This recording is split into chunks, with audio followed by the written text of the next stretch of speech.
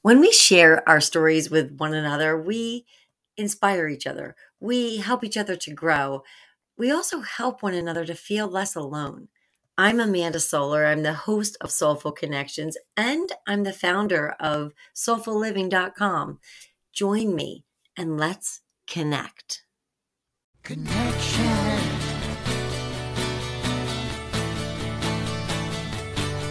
Let's talk about connection.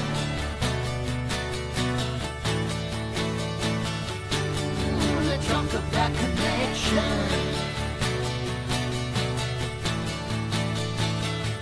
Let's talk about it.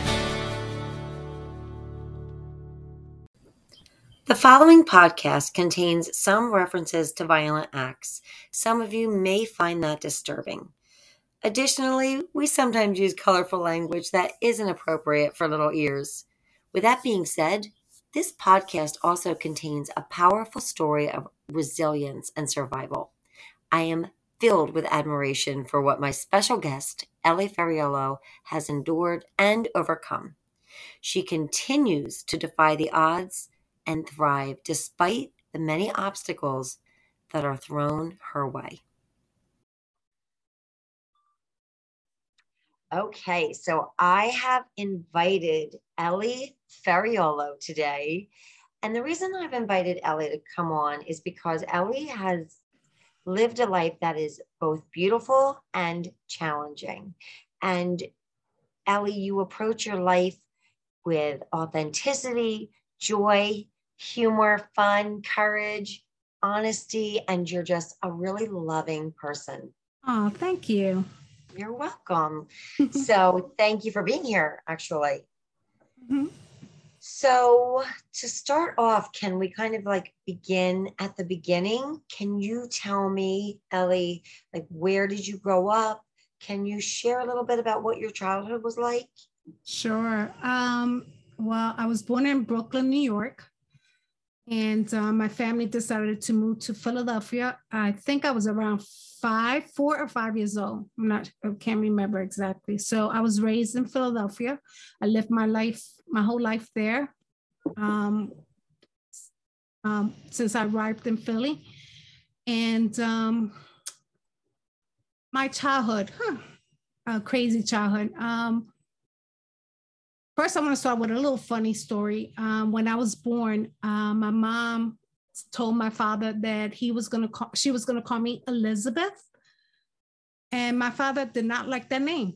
He hated that name. So he started calling me Eileen. And my whole family calls me Eileen. And that name is nowhere in my birth certificate. It's just Elizabeth and my last name. So my whole family, even to this day, they call me Eileen. That is crazy. Yeah, it is crazy. But everybody else calls me, all my friends now call me Ellie. I go by Ellie, which is E-L-L-E-E. Yes. A lot of people spell it with an I-E. I spell it with E-E. Anyhow, so my childhood, my father was not a very nice man. He was very abusive from day one. I think since he met my mom back in the days, he was on drugs.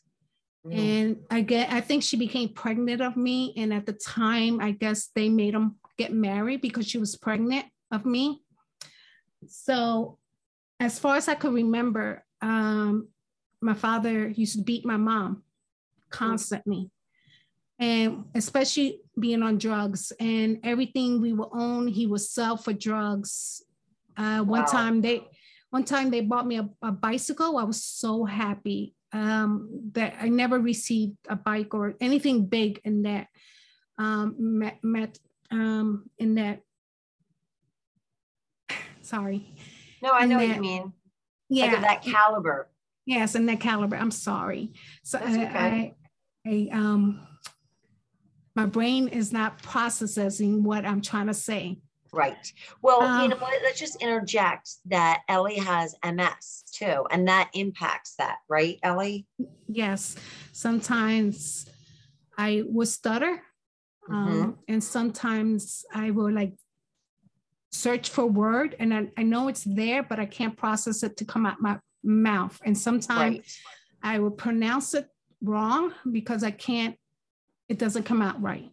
Yeah. It's weird. Anyhow, so my father, they bought me a bike, and I think I only rode it once when he took it and he sold it for drugs. I was so upset. I was like, man, the one thing they got me, there was a big gift, and he took it and he sold it for drugs. Oh, it was horrible. Do you remember how old you were? I think I must have been my early teens. I might have been like 13. Mm-hmm. You know, and I think it was the first time I ever had a bike.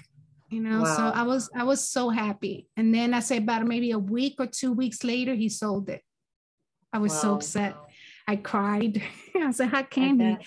I was so mad at my mom millions of times. As I got older, I wanted her to leave him. And she did. She was an abused woman. And as many abused women will go back to their abusers. And my mom was no different. She would leave him several times, and she will always come back.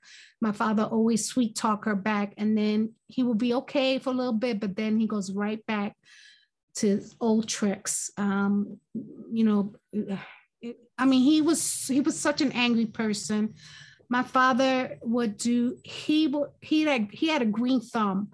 Like, he would have beautiful plants, and he always had a fish tank. And I can remember this one time he got so angry and got into a big argument with my mom. He was beating my mom. And then he comes downstairs and he takes a potted plant and he dunks it into the fish tank, kills all the fishes.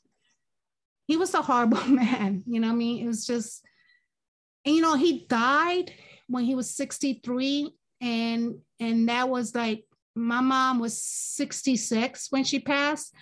So when he passed, I didn't even shed a tear for him. So we had a little bit of technical difficulties, but we are back. And Ellie, you were saying your dad died at the young age of 63. Yes. And, you know, I'm curious, how did your mother handle that? Was she? Well, my mom and dad were divorced. Okay. My mom actually remarried to this wonderful man who loved her and took care of her to the end of her time. So yeah, they've been divorced for many, many years. So oh, that's good. Yeah.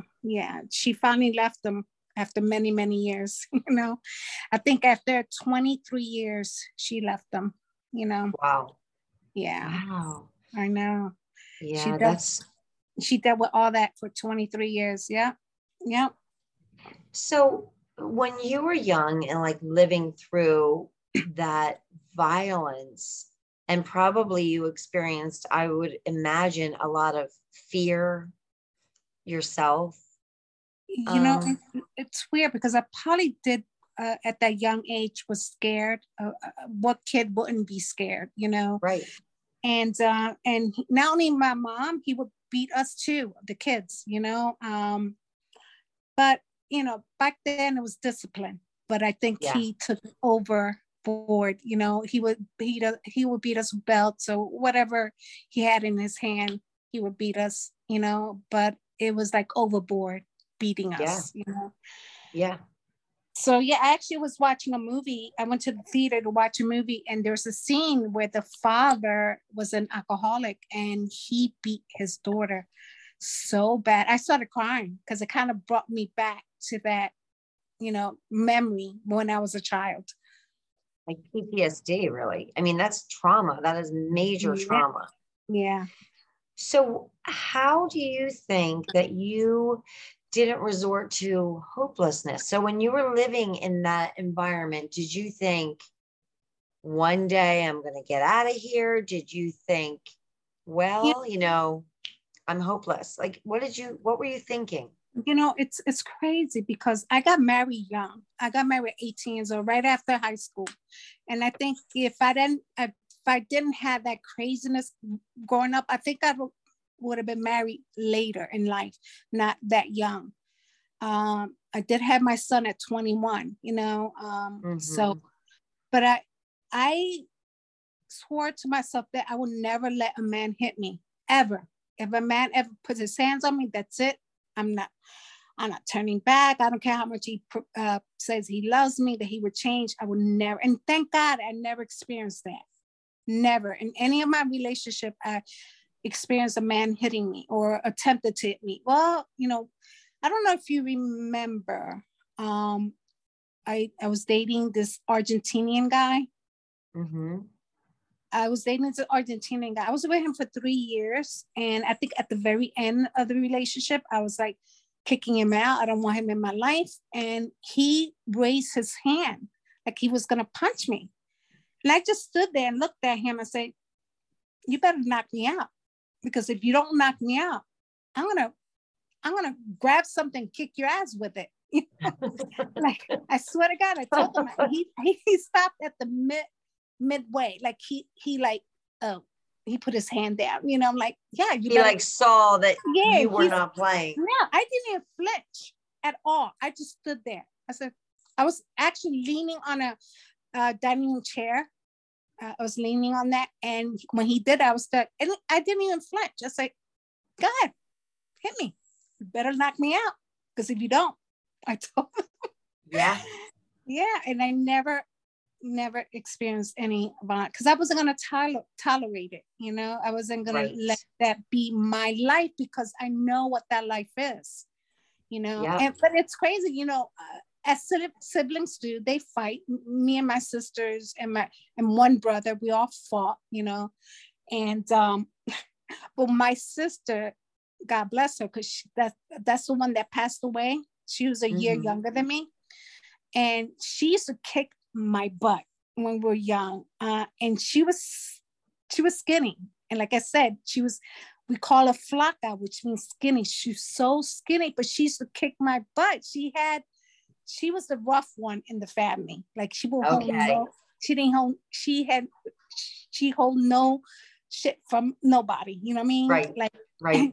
So one time we were fighting, and because I had long straight hair, she used to wrap my hair, and she used to have short hair. She used to wrap my hair around her hand and whoop me around like in circles.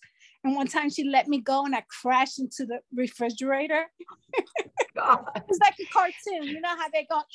Yes. I will always remember that. And we always laugh at that. We laughed about that now. You know, I'm like, my other sisters, they'll bring that up. Oh, remember when Flock used to kick your butt? I'm like, yeah. Because I wasn't a fighter. I was never a fighter. I was more of a calmer, you know, like I want to live my life more calm than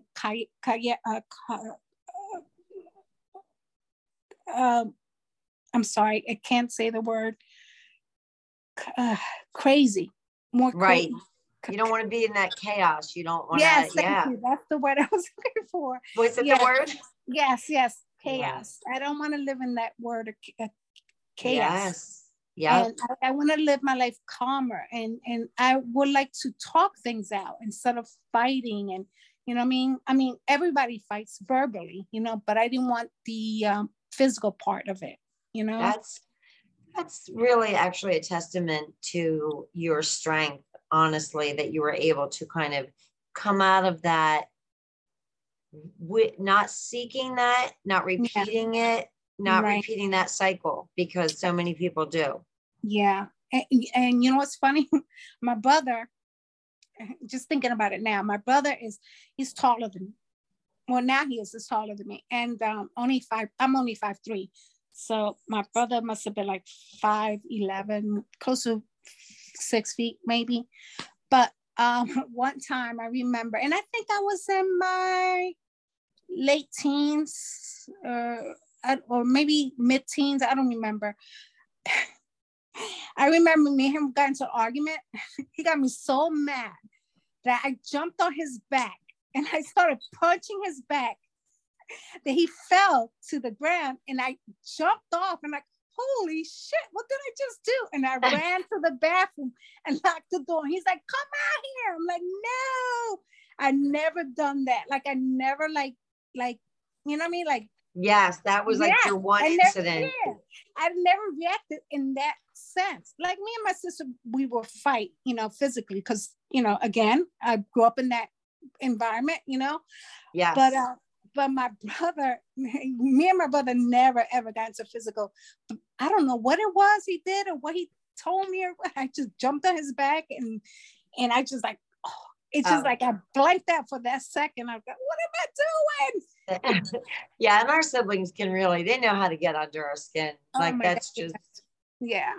But I think that's the extent that I've done to like a male. Like I would never get to that point that I want to strike someone. Even in my adulthood, I even now, like I would never jump into that conclusion that I want to beat somebody up. Yes, that's interesting. And then Ellie, were both of your parents from Puerto Rico originally? Or yes. Okay, so they were. Yeah, both Puerto Rico, and then they moved to New York. Yeah. Got it. And then I think they met in New York though, my parents. Okay. Yeah. They met here. No, wait.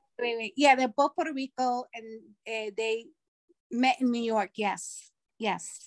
What role did being Puerto Rican have in your life? Like, do you remember when you were growing up?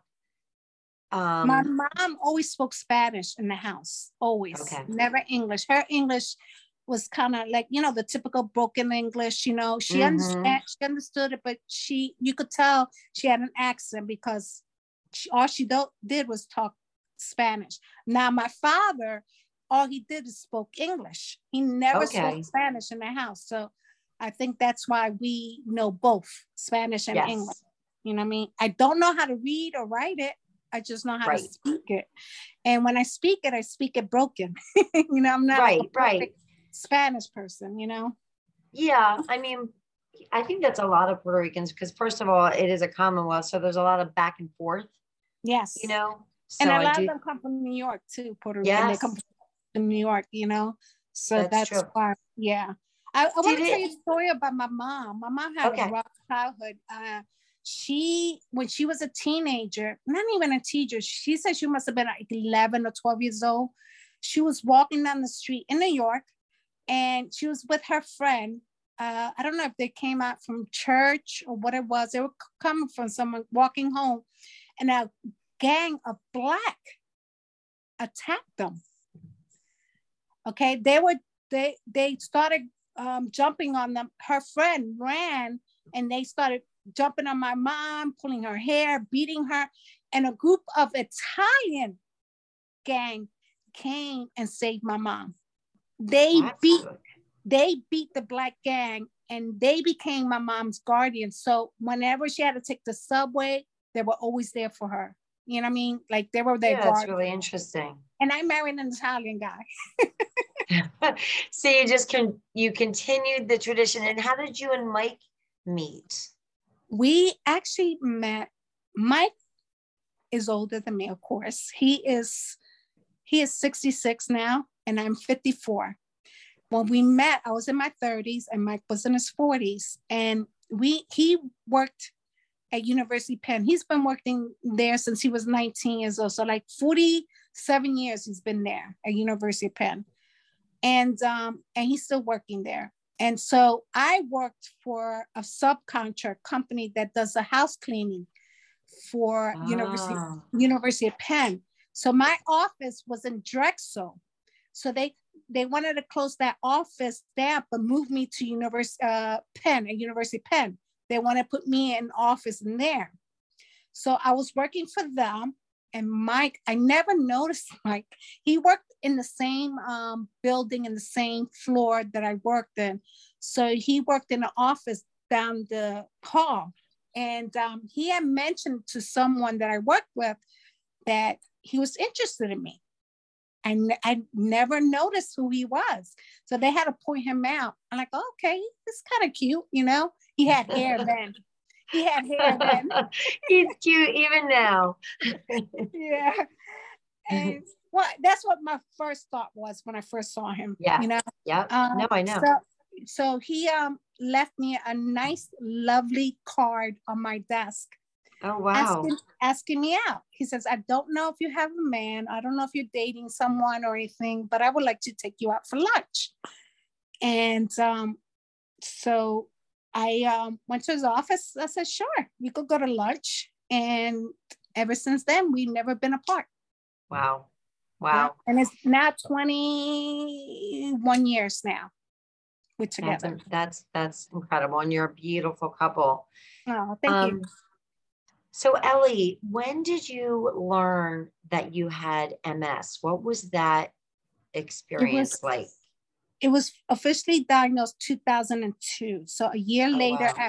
after I met Mike. And that's why I knew he was the one, because after I got diagnosed, he was by my side. He did not leave me.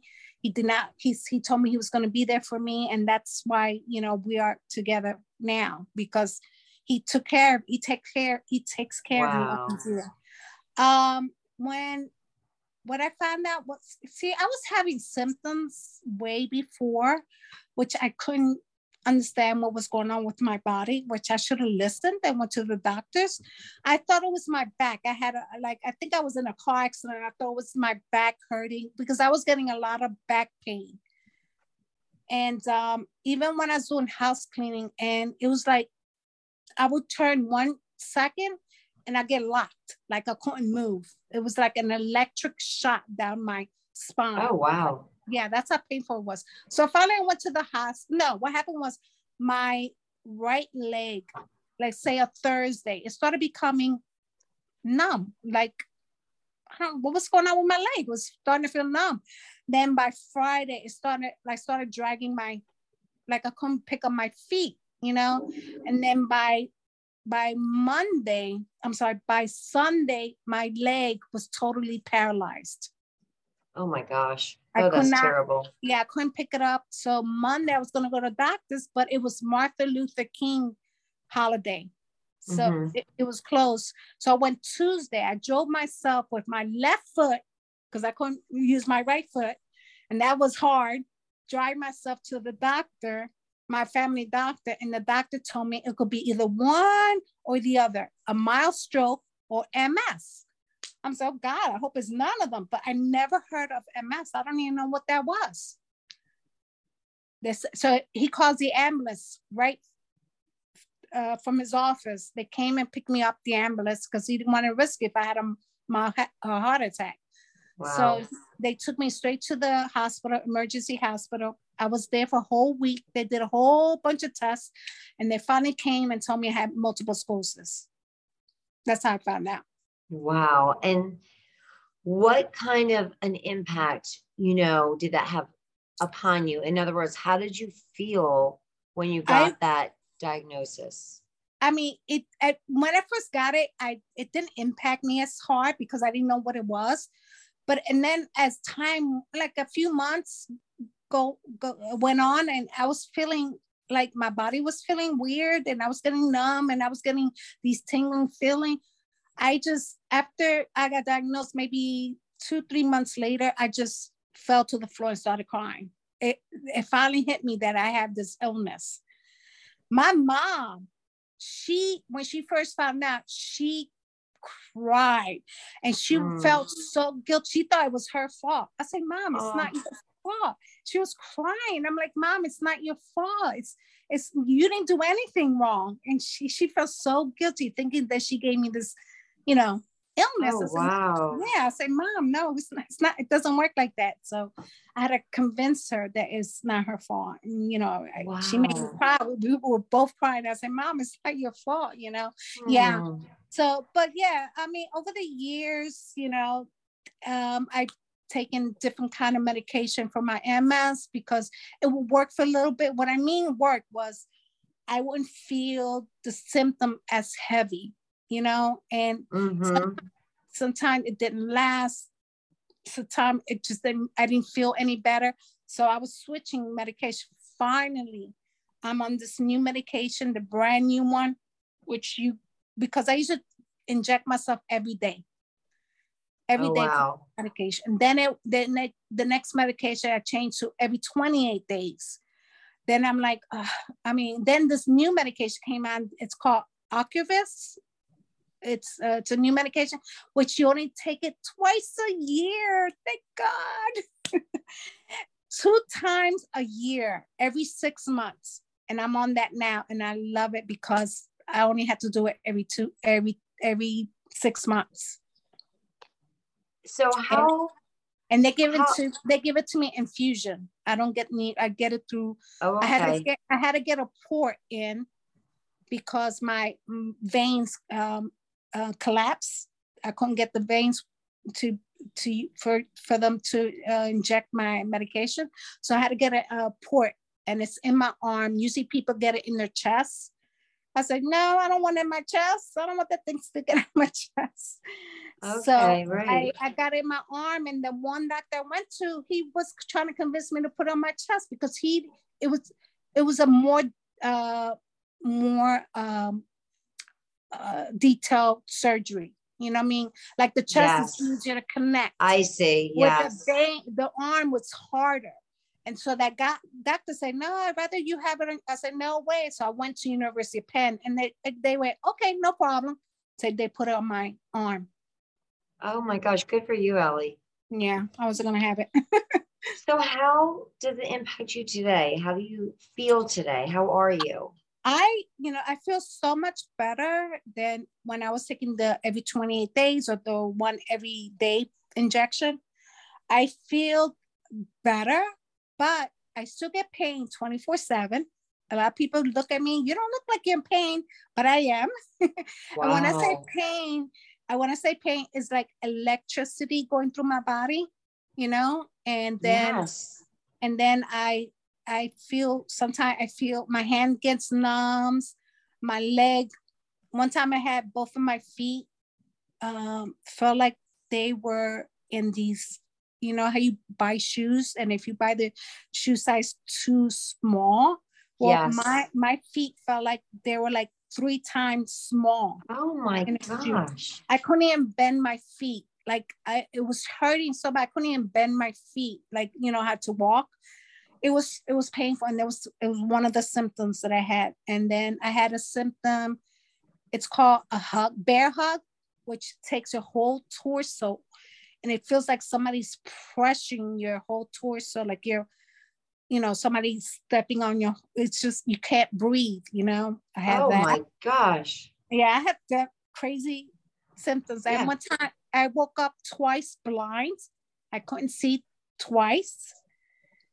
I couldn't walk. So you woke up 2 times and you were blind? You couldn't see? I couldn't see. Nope. Couldn't see nothing. Wow. I couldn't see nothing. It was like black. I couldn't see nothing. Oh, that's nothing. So scary. It is. And thank God it didn't last long. By the end of the day, it came back. Some people are not fortunate. They stay blind for a few months, a year, it depends on the MS. Right. Yeah. A couple of times I couldn't walk. You know what I mean? I had to use my wheelchair. I can't walk for a long period of time. I can't stand for a long period of time. Then, it affects me. So because I've seen you are a great dancer. You're a very joyful person. You sew, you are an artist. How are you able to do that? I worked on my life and I stopped working. I stopped because my job, University of Penn bought the company I worked for. So I was working for University of Penn. Then after I got diagnosed, 5 years later is when I stopped working. It's because I couldn't take it no more. I used to get so bad fatigue. I was so fatigued. I would go in the bathroom, lay on the floor in a fetal position. That's how tired I was. A lot of times Mike had to take me home because the pain, I couldn't do it. That's what made me stop working. I can't work no more because of the, stress. Yes. Stress affects everybody, but people with MS affects the whole body. You know what I mean? Like everything, How do you find the strength to keep pushing? Well, I one day I said to myself, should I let MS dictate my life or should I let me dictate my life? And I took me. I want to, believe me, there's a lot of days that I do nothing at all because fatigue kicks in, and I can't do it, you know. And a lot of times I feel lazy, and it's not that I'm lazy. I get mad because I can't do anything, you know what I mean? Yeah, of course. And the day goes by so fast. So I get mad because I didn't accomplish anything. So I picked up hobbies. I knit, I crochet, I sew, I paint, I sketch, you know. So yeah. I try to keep myself busy, but even with all those hobbies, there's a lot of times I can't even do those because what I'm feeling, you know. And I find myself plant in front of the TV because that's all I could do, you know. Yes. And I know it kind of bothers Mike a little bit, but what did you do today? I said, leave me alone. You know what I mean? Right. Like, leave me alone. You have no idea. You know what I mean? And all these years, I don't think he has a clue what I feel inside. You know what I mean? Right. So sure. I know he understands, but he doesn't have a clue, you know? Right. It's one of those things that you almost have to like live it. Yes. What but inspires you? I also ride a motorcycle. I have my own motorcycle. That's amazing. Mike has a motorcycle and I got a motorcycle. What happened was on his 50th birthday, I surprised him with a motorcycle. He don't know how to drive one. I didn't know how to drive one. So I surprised him with a motorcycle and he was going to go take classes. I said, wait a minute, I want to take classes. And then I bought myself a motorcycle. So we've been riding for 16 years now. That is so incredible.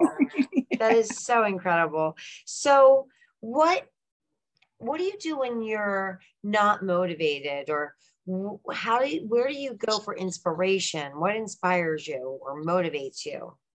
Well, when I have those days, I go to bed. I'm like, I'm going to get up and I'm going to do this and this. Like I have my whole day planned. I'm going to do this and this and this. Or I'm going to paint today. Or I'm going to do this and crochet. That's how I lay down. And that's what I put in my mind that I want to do the next day. But when I wake up, it's a whole different story. As soon as I hit my feet on the floor, like, you ain't doing nothing today. My MS is like, nope.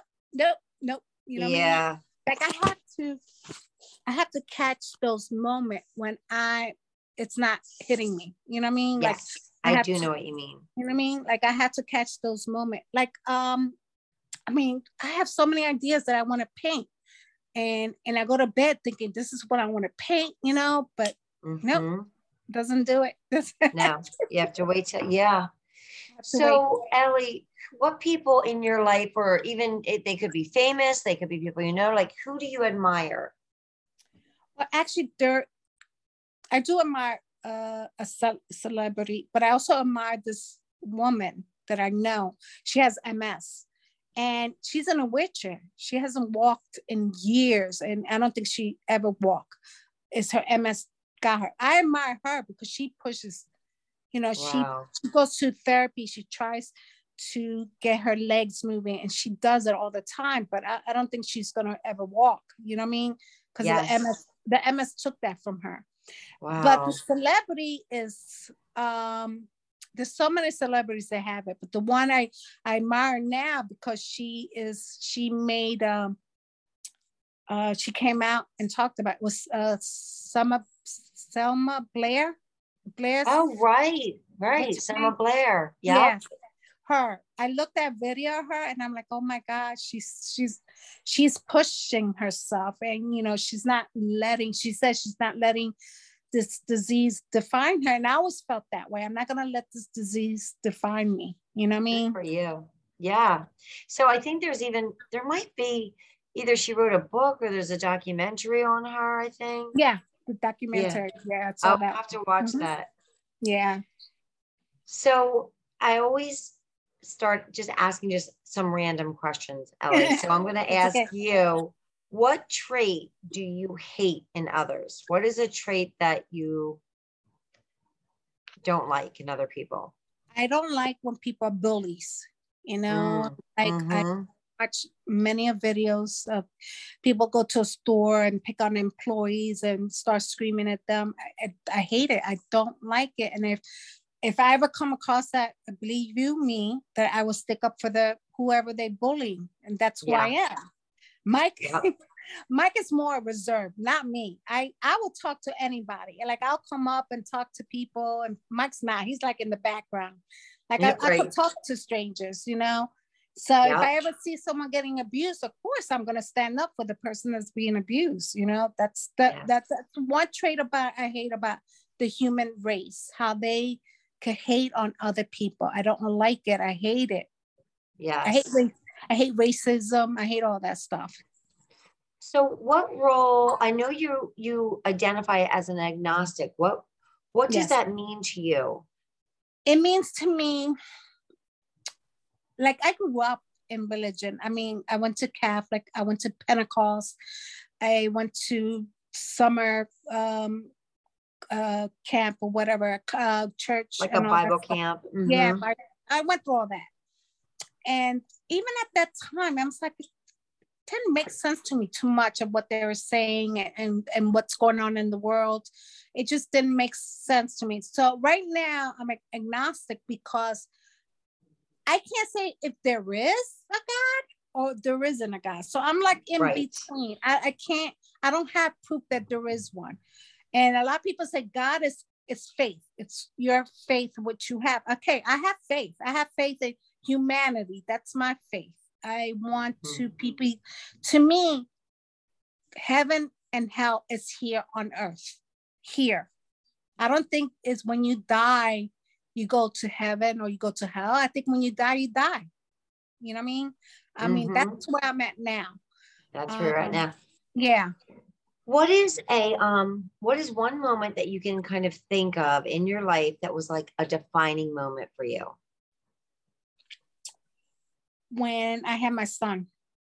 I have to grow up. When I have to grow up, I have a little human being relying on me. I mean, his father was a deadbeat father. I was married to him only for 5 years. After that, I had enough of him because you know who he is, Junito. He was a liar, pathological liar. He even lied his last name to me. Oh, really? Yeah, Mickey told me he's lying. I was dating him. You know, his last name is Rivera. He told me his Riviera. I'm like, okay. And Mickey said no. Just fancying it up. But I noticed that he wants to live more than what he is, you know. Yeah. One of those people living in fantasy island or something. I just couldn't deal with that no more. I just look, I'm not going nowhere with you. So you're not doing what you're supposed to do. And I think at one time I even suspected he was cheating on me a little bit, you know. Yeah. So yeah, so I just had enough for him. I told him, you know, I can't do it no more. And he's the only man that hit me, Junito. Yeah. He hit me. Yeah. He hit me one time when we were living with Mickey. And then another time we were already separated and he came to supposedly pick up my son. But he beat me in front of Andrew. Oh my God, did I say Miko? Andrew. You did. And Miko, it's just, we can share that that's your dog.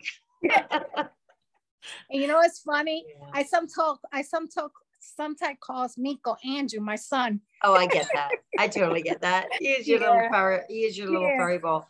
That's tough. I can see why you didn't last for sure. Yeah, and that was great that you didn't, that you got Andrew out of that situation as well.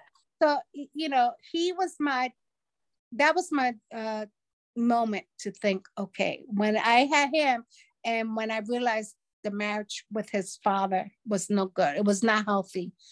That was the moment I was like, I gotta do better, you know? Mm-hmm. And it was weird because before I had my son, before I even met Junito, I was thinking about joining the Navy. Because I had an uncle that was in there for 30 years and he talked how wonderful it is. You could travel. So that's what my goal was, to join the service. You know what I mean? So it didn't happen, of course.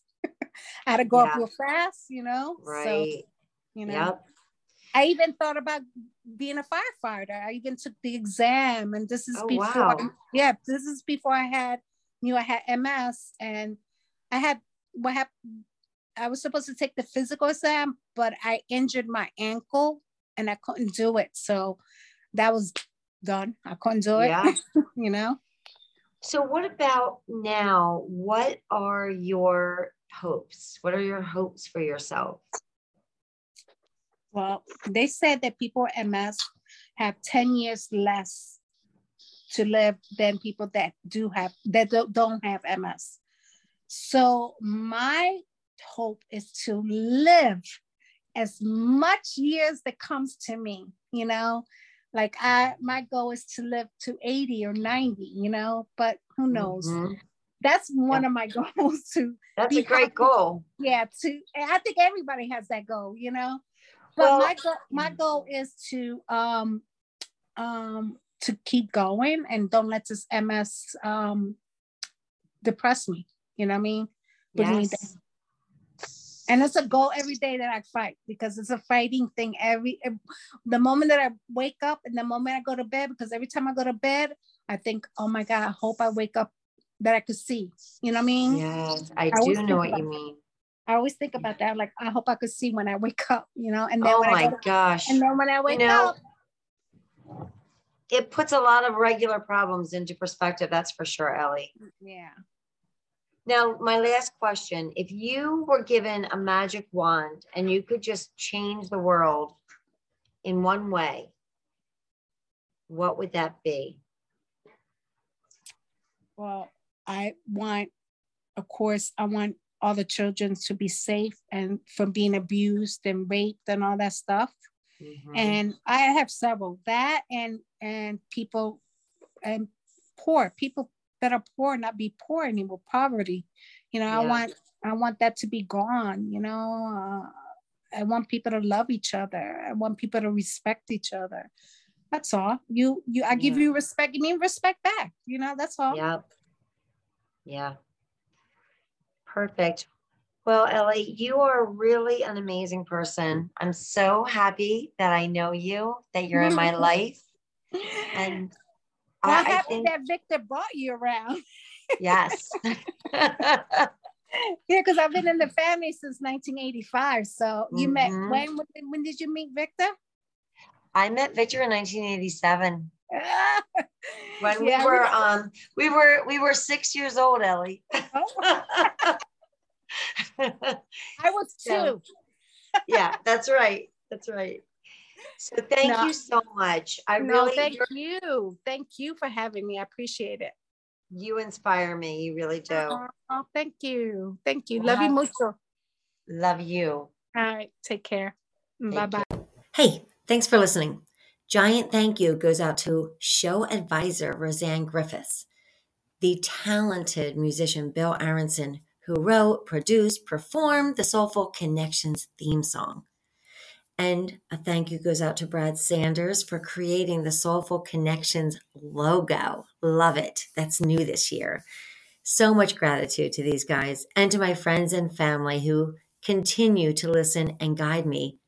And once again, to you for listening. I would love to hear from you. Please shoot me an email at soulfullife@gmail.com. That's SOLFULLIFE@gmail.com.